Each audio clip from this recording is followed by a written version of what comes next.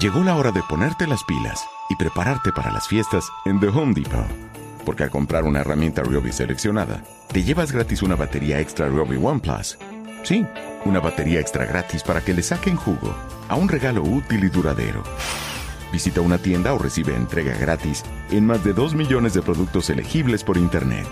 Ponte las pilas y haz que las fiestas sean mágicas con los regalos de The Home Depot. Haces más, logras más.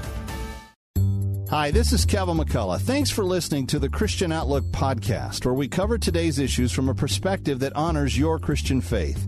Our podcast is brought to you through a partnership with the Pepperdine Graduate School of Public Policy. Here's another piece I trust you'll enjoy. I was on the Nextdoor app. You're familiar with it, Kath? Oh, are you kidding me? Right. First of all, when you say that you're on the Nextdoor app, either you have very little in your life. No, it's citizen journalism. It's something like that. No, it is. And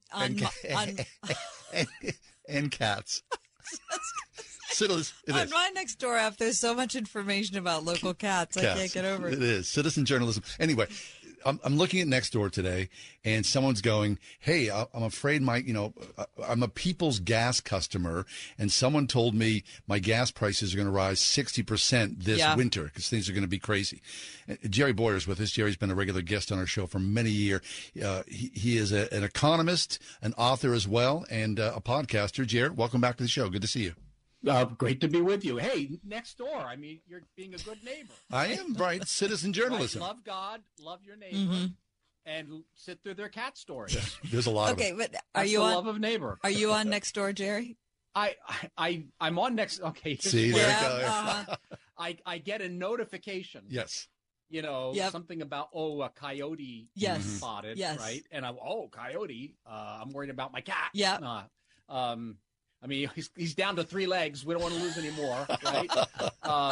So I click on it, and then it makes me log in, and I forgot my login. So I know little snippets of information about dangerous animals and suspicious-looking people walking around the neighborhood. Yes. Someone suspicious was walking down such and such street, but I don't know any more about it. Right. That's probably about enough. I'm good with that. So being half-informed could be worse than, I don't know, the alternative, or maybe worse than... It's the age we live in, right? Newspapers pretty much are gone, so we're relying on rumor and innuendo. Yes. All right. Anyway. Which might be a step above newspapers. Yeah. All right. So we know the heating prices are going to go up. I mean, at least we're not in Europe. I can't imagine what people are thinking there. But in trying to plan ahead, today's the first cold. I mean, I was outside today because my car broke down, and it was pretty cold. It made me think about what we might be looking forward to. Yeah.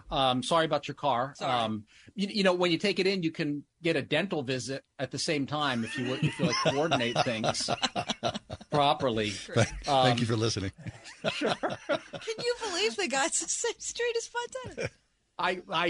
It's amazing. It's absolutely amazing. Breaking news. It's on Nextdoor. Nextdoor. What was the question? I forgot what the question is. The question is, we're looking forward to a cold winter. I mean, what are your thoughts on that? Winter, yes, winter will be colder. Yes, thank you. 2, it'll be more expensive to make it less cold. 3, thank God we're not in Europe. Yep. 4, let's take a moment here and say it's not just geography that makes Europe a problem. It's public policy. And since we are moving in similar public policy directions to the directions that made Europe so incredibly vulnerable to this energy crisis, maybe we stop, pump the brake for a moment. You still do that even without the catalytic converter. Pump the brake for a moment and say, do we really want to get rid of fracking and go with, solar panels and windmills, given the fact that Europe has had 2 great experiments with this in our generation. One is they did it in the aughts and early 10s, and they spent all this money on green energy. It didn't work out, and that triggered the European debt crisis, which troubled the continent from about 2010 to 2015. And again, now that's more in the Mediterranean area. That was mainly a Spain, Italy thing. And then Germany and Northern Europe doing their own experiments with green energy, which now have left them completely vulnerable to either extortion from Russia or to terroristic attacks on the infrastructure. So can we look at that and see that as a cautionary tale? I hope we can. No, wait, Chair. Less than a decade ago, you'd be driving around and you'd see all these pickup trucks with Texas and Oklahoma license plates. These were the frackers. Everyone's selling their farmland in Butler County or Westmoreland County to the frackers. What happened? I mean, fracking hasn't gone away, has it? Well, one of the things that happened is that the price of natural gas dropped a lot. I mean, recently it's gone up tremendously, but it had been going down for several years. And so there was less fracking going on because the natural gas was, less costly. Well, why was it less costly? Because we produced a lot of it. Yeah. That's a good thing. That's a nice thing. When you produce so much of an essential good or service that the price drops, then, and that's good for consumers. It's not so good for the frackers, but that's the risk of business. You get in there, you make investments, you make a lot of profit sometimes. And then, of course, politicians come along and say, oh, they're making millions of dollars and they've got 40% returns and we need to hike their taxes and have windfalls, ignoring the fact that maybe in 2 years they'll lose money for 3 or 4 or 5 years in a row. So you see less fracking going. You're going to see more fracking probably, right, because of the increase in natural gas prices and because even possible shortages. The other thing is that the public policy direction of the current governor has been more hostile to fracking than in the past, and I think that's probably also a detriment. Okay. So we're going to see rising gas prices here. Okay, so let me go back to next door, right? 60% they're saying. I mean, this is just someone's conjecture. Yeah. I mean, what's that look like? I mean, do you shop for natural gas? I mean, I know you're an economist, but I'm asking like a consumer awareness. Yeah, as a matter of fact, when in an earlier phase of my career, I ran a think tank, the Allegheny Institute. We actually had a center for competitive markets, and through that center helped write the public policy for Pennsylvania, which allowed you to choose different natural gas providers, right, as well as different electricity providers.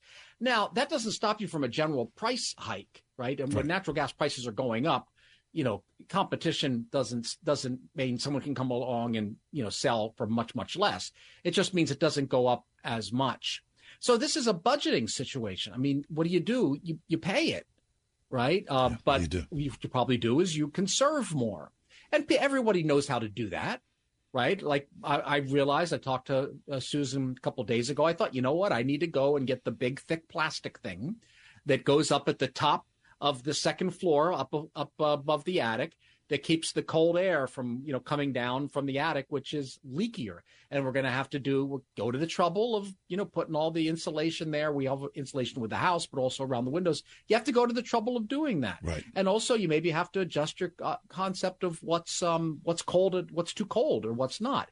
And maybe wear a sweater indoors. I don't want to sound like Jimmy Carter saying you have to wear the sweater. But see, what I'm saying is if you have bad public policy, middle-class people and poor people have to wear a sweater. Now, I would rather have good public policy and have natural gas aplenty inexpensively, and you don't have to do that. But that's the choice. Those are the choices that we've made politically. Right. Because we fell for what I think are really apocalyptic claims about the risk of climate change based more on fear than on reality. Based on politicians who thought we could disobey the laws of supply and demand, who promised magic, and we believed them. Resentment against energy companies, because it's easy to say oil companies, blah, blah, blah, and hate them and envy them. Okay, great. This is the world that we create when we give in to that. Okay, so then solar energy, wind farms, and we're being sold electric cars. All those, this is the future, not necessarily like the savior people are touting them to be. Well, electric cars are just coal burners, coal and oil burners. It's so odd to me that people call them zero emission. It's just the emission takes place someplace else, right? And then in electric infrastructure, an already overtaxed grid takes the electricity from the coal-fired or the natural gas or the oil-fired plant and brings it to you at some loss of the electricity, because electricity doesn't move perfectly, frictionlessly. It's not a superconductor. You lose some of that. So there's some inefficiency built into that. And the other thing is, some of the environmental issues with electric cars are pretty terrible. Yeah. Some of those rare earths that your caller mentioned before, some of those, that we're dependent on China for and that are highly toxic. There's a lot of mining in the supply chain, some of it done by child labor that might be cancer causing. So you might feel really like virtue signaling when you get into your electric car because no one can see the coal or the child cancer in the supply chain.